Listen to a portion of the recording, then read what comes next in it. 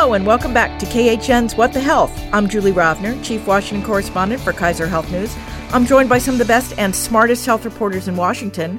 We're taping on Thursday, March 25th at 10:30 a.m. As always, news happens fast and things might have changed by the time you hear this. So here we go.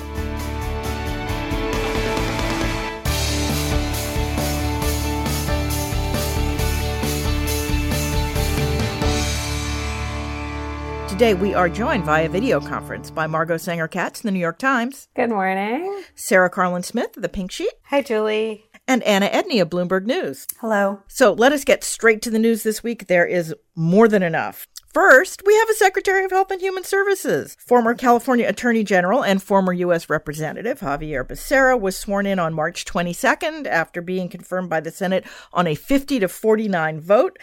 Interestingly, Becerra was not sworn in public by the president or vice president, as nearly every other member of the cabinet has been. I wonder if that's a reflection of just how controversial his nomination turned out to be, particularly his support of women's reproductive rights, an issue the Biden administration has not seemed to want to highlight. So I know it's only been, checks calendar, 2 days, but what do we expect Becerra to focus on? The White House seems to have taken over the COVID thing, at least for now. Do we expect him to join that team or jump to try to be the head of that team or focus on the rest of HHS? I noticed his first official trip was to mark the anniversary of the Affordable Care Act. So maybe that's what he's going to focus on?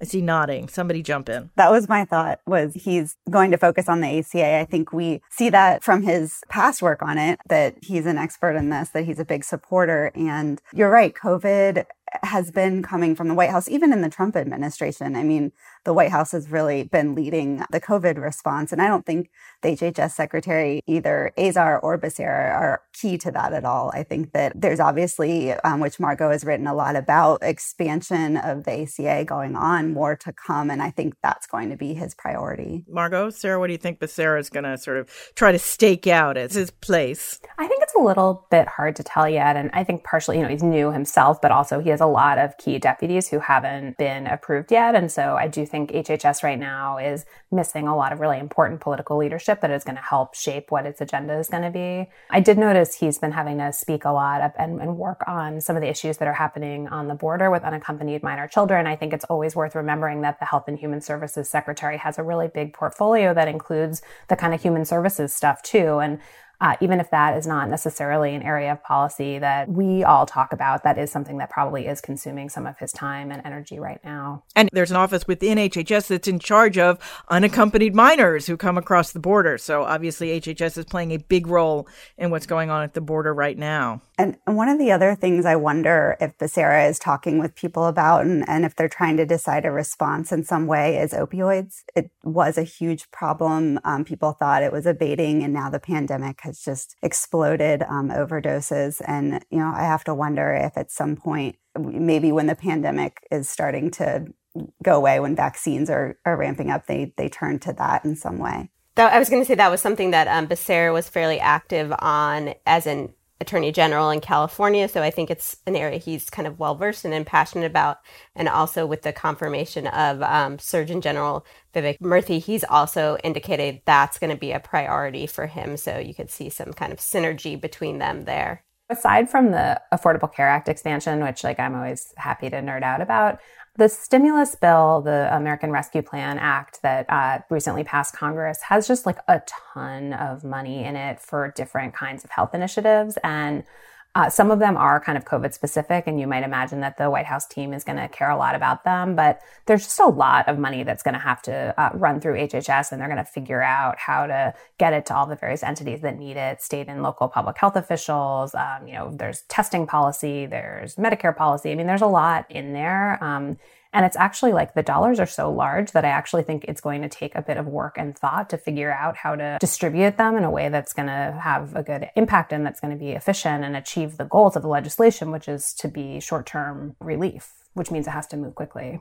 So I want to talk about Murthy in a second, but first, since I have both of you here, Sarah and Anna, one of the the biggest position in HHS for which we have not had an appointment yet is head of the FDA. Do we know what's going on with that, or is Janet Woodcock, who's sitting in the seat and has been there a long time doing a good enough job that they don't feel like that's an emergency that needs to be tended to. Sarah may have heard different, but I haven't heard any other names since, her name was batted around. And I think that she's doing a good enough job. I think you're right there.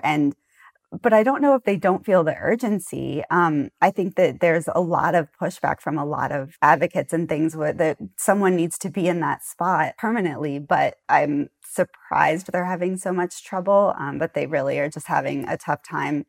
And I don't know why, deciding whether it will be Jana Woodcock or someone else. But no other names have surfaced that I've heard. Yeah, most of the other names that have surfaced have either been kind of knocked down as people not in contention by the administration, or people who have said, no, I don't want the job. One of the big holdups, if they want to push forward Woodcock, is she's gotten a lot of criticism from the progressive end of Democrats, kind of off the Hill, so progressive groups, for her handling of the opioid crisis at FDA. And then 3 key senators on the Democratic side, Senators Manchin, Hassan, and Markey, have raised concerns and indicated they might vote against her confirmation. People tracking this say if Biden nominated her anyway, it's very likely that Republicans would support Woodcock, or enough to get her confirmed. It's not clear whether Biden will want to do that and sort of risk kind of creating a controversy within his own party. But the thing, as Anna kind of already touched upon, it's not really clear they have anybody else in the pipeline. If they don't have an alternative, do they go with Woodcock anyway? Supporters of Woodcock, I think, are getting fairly annoyed because they feel like this extended process is kind of dragging somebody who's been a very long time career employee of the U.S. government, and obviously has things you can criticize about her, things you can commend her for, kind of through the mud. And they should either kind of like say they're going to nominate her, kind of let her off the hook so she can just kind of go back to just focusing on her current job, which is leading the FDA until somebody is fully confirmed. Yes. Well, while we're waiting for FDA, we do have a new Surgeon General. As Sarah mentioned, Vivek Murthy, who served under President Obama, is now going to serve under President Biden also after a 4-year hiatus. Murthy had to wait nearly 2 years to get confirmed the first time around, largely because he'd been outspoken about gun violence being a public health issue. That's in the news this week. This time was substantially easier for him, possibly because Becerra took most of the incoming. Guess that's an unfortunate choice of words. The Surgeon General is usually not the most significant position at HHS. It comes with barely any actual authority. But might Murthy become one of those surgeon generals who actually breaks through, if only because, pandemic? Also, he's done the job before and he doesn't really have much of a learning curve coming in. He's also sort of known as an effective communicator. And so I think that it's a role where that could really become key if he's going to have an impact on something. And as Sarah mentioned, he has kind of focused in on opioids. And I think if a Surgeon General wants to choose a topic and dive into it and has the ability that, we think he has to communicate it and get it across to people, then it's possible that he could be different in that way. If you've never seen it, you should Google Vivek Murthy and Elmo. Oh, really? If you want to see his communication skills. My daughter will like that. Yes, it's very cute.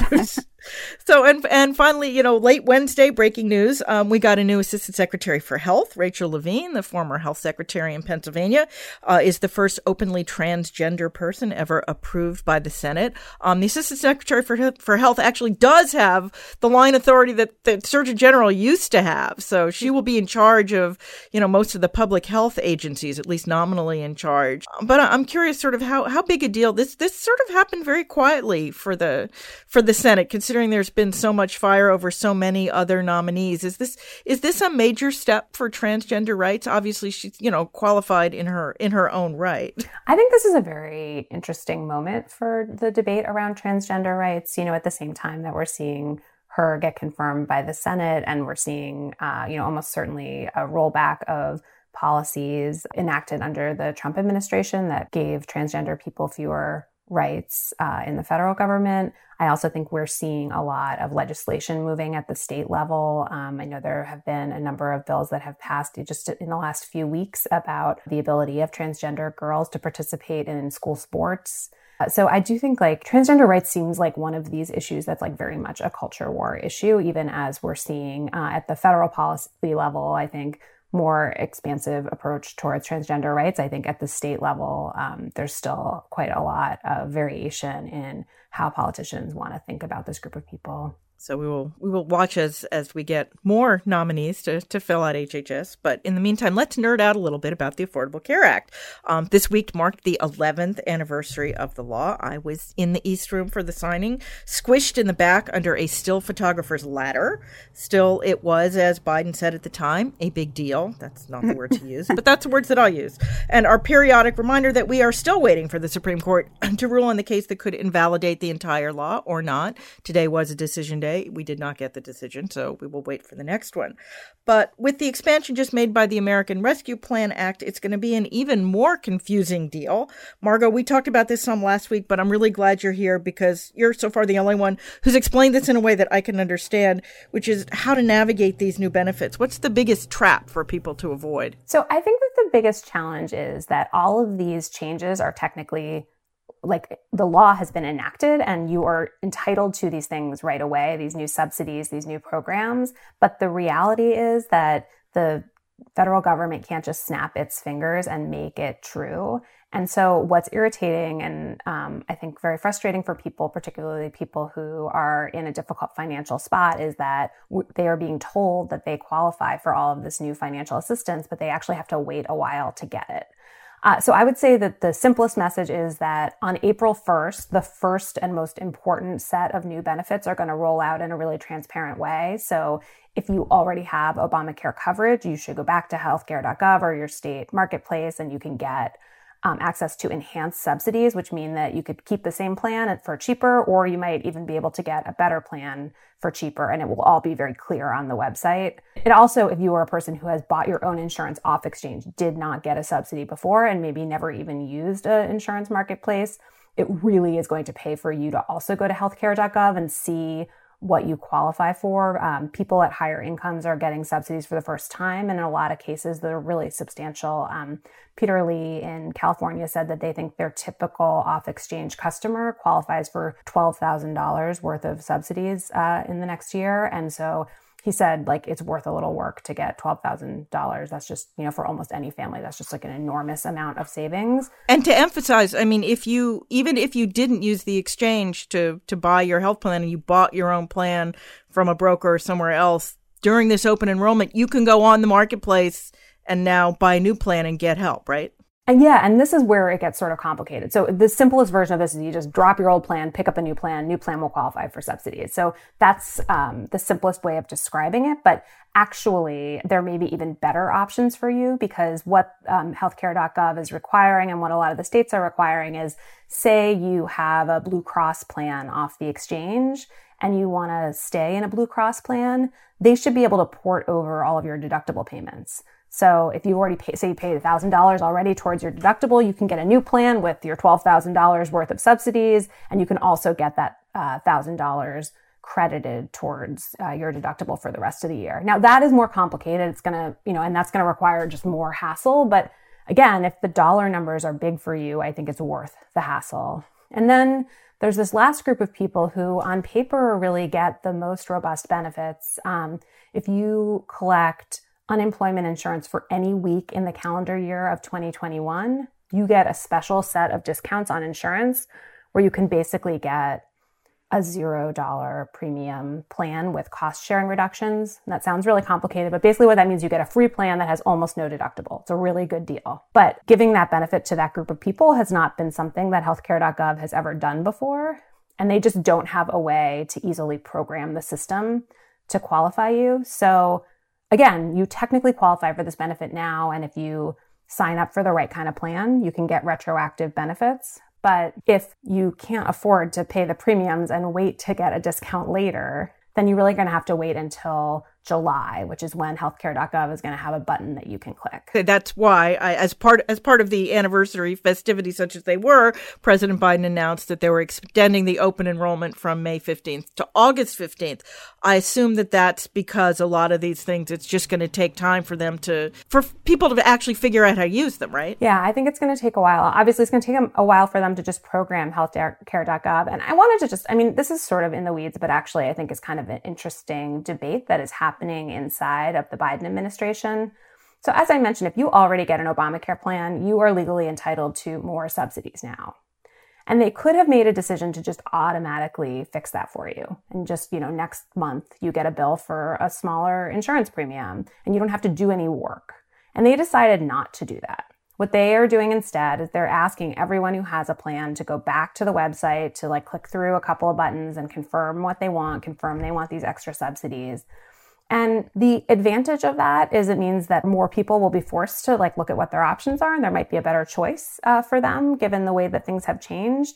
And I think another advantage is that if people's incomes have changed, they're going to have to be reminded to go update that so that they're getting the right level of subsidy.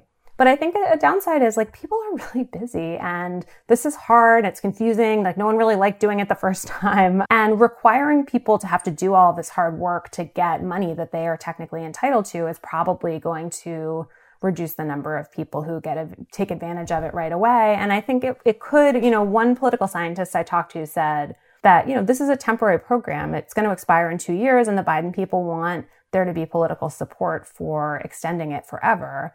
And if they don't make it easy and they don't give people a tangible benefit that they're associating with these new programs, it may be harder to build a kind of political constituency for keeping it. If people are just waiting for a tax refund at the end of the year and they're also getting tax refunds because there's a million other new government programs, they may not realize that it's even a health insurance thing. I also feel for all the people who had so much trouble. Some are still having trouble getting unemployment from, people who lost their jobs this time last year. Some of them still haven't gotten unemployment payments. And I think, there's been so much struggling with bureaucracies. I could see that people might not, particularly the people who are now, eligible for these really generous benefits because they've gotten unemployment, just don't want to go back through the whole bureaucratic hassle of it again. Yeah, and I think, the political scientist I mentioned, her name is Pamela Hurd. She's works at Georgetown. And she said that often when people have a really hard time with these government programs, if it's really just stressful and difficult and unpleasant, that even when they're really generous, people tend to have a bad feeling about them. And I think the unemployment insurance program is actually sort of exhibit A for that the unemployment insurance benefits that were passed by Congress during COVID are super generous, right? It's in many cases, it's giving people more than they were earning when they were fully employed. But it was so hard and painful for people that I just think the way that people think about that system is not as this incredible, generous lifeline that the federal government gave them, but instead as this horrible hassle and maze that their state government gave them where they couldn't get to things that they were entitled to. So there's one other, I think this is a pretty important set of benefits under the law, which is COBRA. This is the program, if you lose your job and you want to stay in your workplace insurance, normally you have to pay the full cost of your premium, which can be really expensive. The federal government under this legislation is going to pay the full amount of your COBRA coverage until the end of September. So if you have lost your job, you technically can keep your current insurance for free. That's another one where it sounds really simple, but I think there are some implementation hiccups. I've been getting lots of emails and tweets from people who said, I lost my job 2 months ago. How do I sign up for this?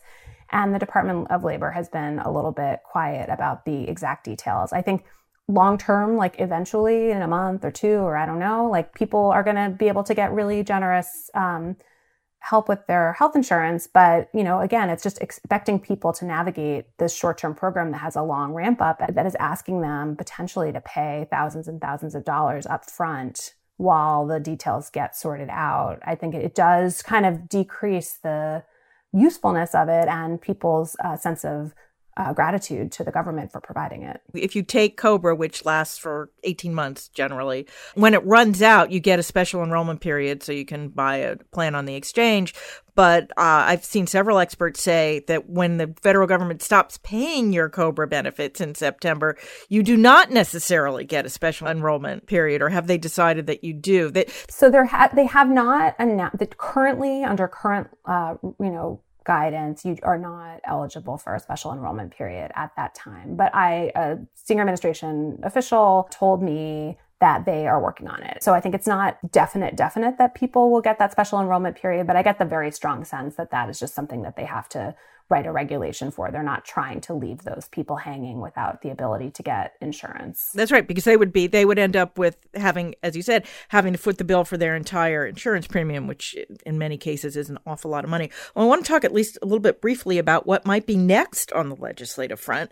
I know the original plan was to focus on infrastructure, as in bridges and highways and other things that have not got needed attention in many years, decades in some cases, very popular and in theory bipartisan. But now it seems the package might get, shall we say, expanded, and it might even include an effort to lower drug prices. Also popular, also potentially bipartisan, but it could also help in a budget package for other reasons, right? My drug experts, I see you nodding, Anna. Yeah, I mean, it saves a lot of money for the federal government. The Congressional Budget Office is estimated about $450 billion. So if you're going to have an infrastructure bill, that's a pretty big pay for. It's something the Democrats have wanted to do. Speaker Pelosi called it human infrastructure. So there you go. It fits right into this bill, obviously. If you're letting Medicare negotiate prices, that'll make a huge difference for consumers. That would be kind of one of the first things that might get at the actual price of drugs versus, the amount that people are paying for them, and just kind of passing that cost off on to someone else. Yeah, that's such an important distinction, that you can do things that lower the price, at the drug counter that don't save any money. Right. It's just somebody else paying it. But now we're talking about actually making the drug companies take less for their products. Exactly. And so expect a huge fight from the pharma industry on this. They've done it before, and certainly they'll do it again, but they are up against tougher odds. I'm not sure how it might look in the Senate, but there is a little more support, now that the divide is different. Yeah, I think the Senate is definitely going to be tricky here if we're talking about essentially using H.R. 3, the big drug pricing package the House passed last year, as a blueprint. There are some senators from kind of key pharma states like New Jersey Senator Menendez, other more, center right Democrats that may oppose this. But the Senate has also kind of teed up their own drug pricing package last year, and a lot of those elements are part of H.R. 3 as well. So I think you could probably at least get to some kind of compromise. It probably would significantly wear down the savings and get away from the drug price negotiation idea. I certainly think there's something that Democrats in the Senate and the House will agree on. It's can we get everybody to agree to this? What I really think of as like a Medicare drug pricing / international reference pricing index idea that the House has come up with. So the drug industry, for a change, can actually do a big PR push on, look, we got you these vaccines in the shortest time ever. I mean, I'm very serious. Is it going to be harder for Congress to actually reduce money that's going to the drug industry because at the moment they're public health heroes? I thought it was really interesting kind of in the latter days of the Trump administration actually to watch this dynamic because, it was clear that President Trump, was putting a lot of his COVID eggs in the vaccine basket. And, it turned out that was like a good place to invest. And it seems like, so many of the different pharmaceutical companies that were making COVID vaccines succeeded, right? We have like a lot of different vaccine candidates, 3 that have been authorized in the United States already and others that are in the pipeline, and they work better than anyone ever could have imagined, and they were developed faster than anyone ever could have imagined. And yet at the same time, we saw, some of the last health policy that Trump did out the door was trying to lower drug prices through these, some of them kind of clumsy regulatory means. I think that like anyone who's trying to lower drugs now kind of has to do this weird 2-step where I think pharma is riding higher in the public mind than it probably has in a really long time, because we're not talking about some of the more marginal improvements that, they tend to get dinged for charging a ton of money for, just making a pill that's slightly better than the last pill. I mean, these are truly life-saving breakthrough developments to have these vaccines that prevent people from getting COVID, which shut the entire world down. Pharma will be able to argue then, well, if we didn't have the revenue that you're paying us, American citizens, then we would not be able to have done this. We wouldn't have had the expertise or the funding to do this so quickly. I think, although the federal government paid, I was about to say, that's what I was going to say. That it might be on the Biden administration to make that argument and make people understand it, that it's really the people at NIH who do this kind of research that made it possible for the drug companies to make these vaccines. And so maybe that's where their argument lies. But I think it's probably a pretty big lift to get people to understand that. I know. I mean, the big irony is that vaccine development has been lagging because drug companies just haven't wanted to do it because it doesn't make them enough money. Right, exactly. But I think that's, I think it's a really interesting example of one of the benefits of our current system, which is that if you, as a pharmaceutical company, strike it really big and make a truly breakthrough kind of treatment, or, in most cases, they're talking about treatments for diseases and not for vaccines, but use the vaccine as an example. Like if you make something that is really going to change the world, you're going to get a huge jackpot, right? There's a big incentive for them to swing big for those really important wins because they know that they can make a ton of money. And so the argument that you hear from economists who are more sympathetic to pharma is that if you take away that big payout, if they do something amazing and they don't make back a big investment, they just don't have the same incentive to innovate and to take risks and to try lots of different things. And I also think there was a really wonderful piece in Politico last week about what's happening with the European vaccine rollout. And it's a complicated story. There's lots of reasons why it seems like things are going worse in Europe than they are in the United States. But one of the things that they pointed out is that the European governments were really negotiating hard with pharma on the prices, and they did get lower prices for the same vaccines that we got. And when that news originally broke, I think it was a little bit of a gotcha, the U.S. overpaying for drugs as usual. But it did turn out that because the U.S. was not as sensitive on price, it was able to buy more quickly and get first in line to get the vaccines. And so I think it is a reminder that we do benefit as a country from the degree to which we overpay for drugs, that we help the pharmaceutical companies have incentives to invest in new technologies. And then we also often tend to get them fastest because they want to sell to our market the most. And so there are these trade-offs that we're going to have to talk about if we're talking about something that will really take a whack at drug prices. Well, the good news, it looked early in the week like we might have a new vaccine for the U.S. on the horizon. AstraZeneca reported some really good numbers for its U.S. clinical trials, then not so much. What is even happening with this vaccine, which is the vaccine that's being used mostly in Europe right now, already approved there? And how did they make such a mess of this? So basically what happened is AstraZeneca put out data from an interim analysis of their clinical trial.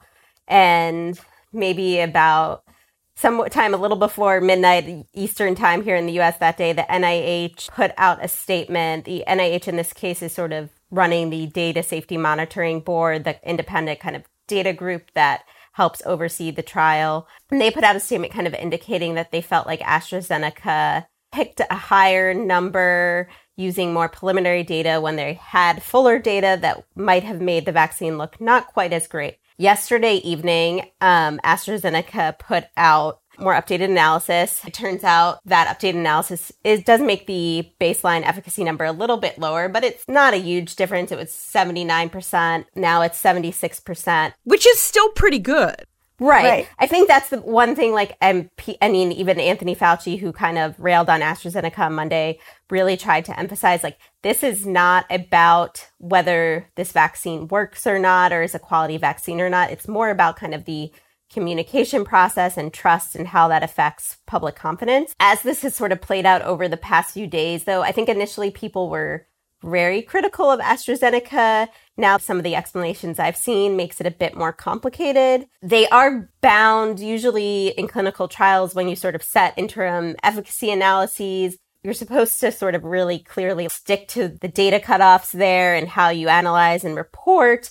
So is there an argument that maybe they shouldn't have kind of looked at the new data depending on where it came in the threshold? Sometimes different groups of biostatisticians will analyze data and come up with slightly different numbers because we're not dealing with sometimes really perfect assessments. There can be some human judgment in classifying, like, was this a case of symptomatic COVID? Was this not COVID? I think the biggest problem here is that AstraZeneca just hasn't been giving us any explanation really for what happened, why they made a decision to not go with the data that the NIH Data Safety Monitoring Board was urging them to go with. They haven't really defended themselves. They haven't apologized.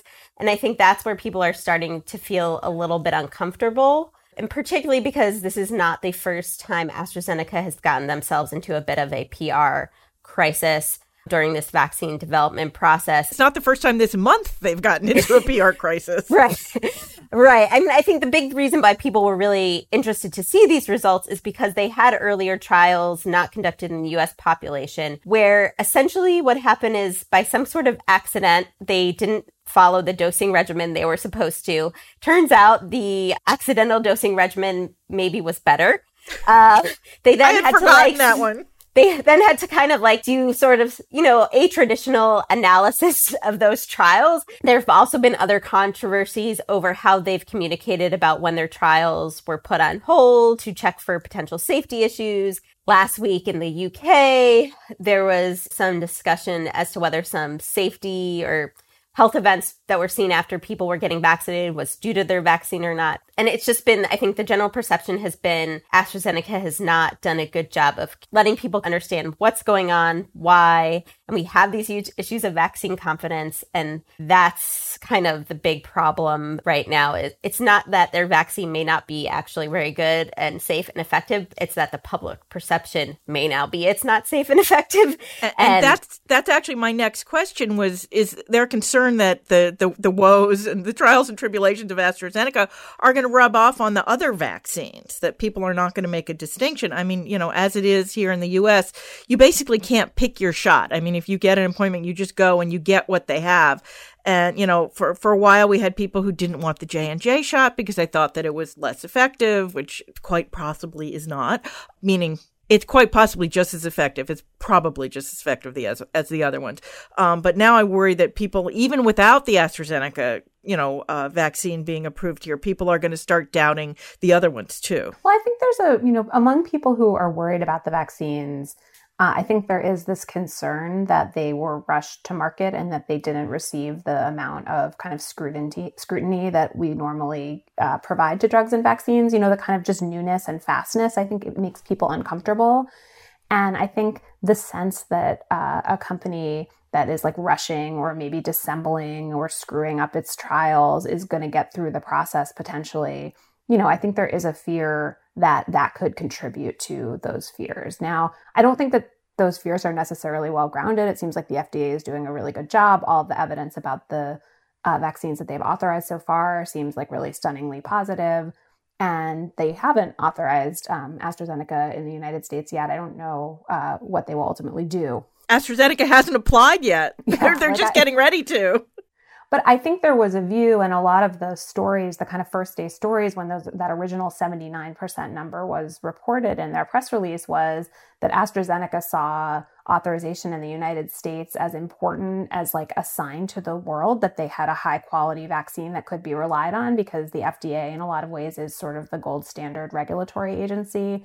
Whereas some of the other authorities that approved them were kind of in a big hurry to get a vaccine on the market and maybe were being a little bit quick and rushed about the way that they were assessing it. So I don't know. I mean, I certainly wouldn't want to be part of the FDA folks who have to assess this one because, as everyone said, in the final analysis, it looks like it is pretty good. And there's a pretty good track record in the rest of the world where like lots and lots of people have already received this vaccination. But at the same time, I think the company just has not given us kind of confidence-inducing sense of professionalism. And this last round, which I do think there's some complications, but I just think that in the kind of home stretch, seeming to exaggerate the efficacy of their vaccine just doesn't make them seem particularly trustworthy about other stuff either. And they don't really get the last word either on this because, as you alluded to, Margot, like the Food and Drug Administration is going to assess this. They're going to have an advisory committee meeting where they bring their vaccine experts in to talk about it. If there's any disagreement on that 76% number, we'll see it there. And so there was a letter from the Data Safety Monitoring Board that was leaked to the Washington Post that talked about, your numbers should be more between, I think it was like 64% and 72% or something like that. So I think that the 76% is not kind of the final word. And if they have a harsh advisory committee meeting, that could even harm them further. Even if it's just a quibble over a couple of percentages, you're going to have people who are going to ask really tough questions of them in front of the public. And so I think it'll be really interesting to see the FDA documents that come out on this data and what they assess and what they see in it. Because we don't really know a whole ton right now. Like we don't have a ton of information about, besides the top line number. I was going to say that goes back to a big problem we've had throughout this crisis with, trial data is it's coming just from press release. And usually you have a lot more data in the public domain to evaluate it, to write on it. As a journalist covering drug development, wouldn't be the first time a company has done a little spin in their press releases, but oftentimes there's much more information available to you. You can talk to other experts and you can pick out that spin fairly easily and in your coverage. And in this case, there was if that DSMB didn't speak up, there was really no way for anybody to challenge what was going on. So that's been a big kind of like public health scientific communication issue here. Another thing I wanted to mention in terms of the U.S., I think the FDA review is going to be important, as Margot mentioned, for the world, because the U.S. actually may not have much need or use for this vaccine. We have bought enough of the other products at this point, but the AstraZeneca vaccine is one of the easier ones to kind of distribute throughout the world. The price point is, I think, the lowest of any of the vaccines I've seen thus far. So we're going to have an issue potentially like we saw with the J&J vaccine, where there may be a perception that this wealthy country, the United States, is kind of giving away the less than stellar product if we don't kind of get all these communication issues resolved, because I think there's a good chance a lot of the U.S. supply of this vaccine might eventually get shipped to other parts of the world. And vaccine confidence matters not just in the United States, but in the world, right? COVID is a global pandemic. Everyone in the world is at risk of catching it. Any place in the world where there's a lot of COVID, risks other parts of the world getting it too. I think from the perspective of the U.S., whether or not AstraZeneca gets approved and whether or not people have confidence in this particular product may not matter that much. But I think for the world, making sure that all of the vaccines that are good get approved, distributed, and can build public confidence around the world that they're good is really important. And so seeing them kind of flub this is not great for that project. Well, thank you. I feel like I understand this better than I did when we started. Now it is time for our extra credit segment. That's where we each suggest a story we read the past week we think others should read too. Don't worry if you miss it. We will post the links to these stories on the podcast page at khn.org/whatthehealth. Sarah, why don't you go first this week because you have a follow-on to what we were just talking about.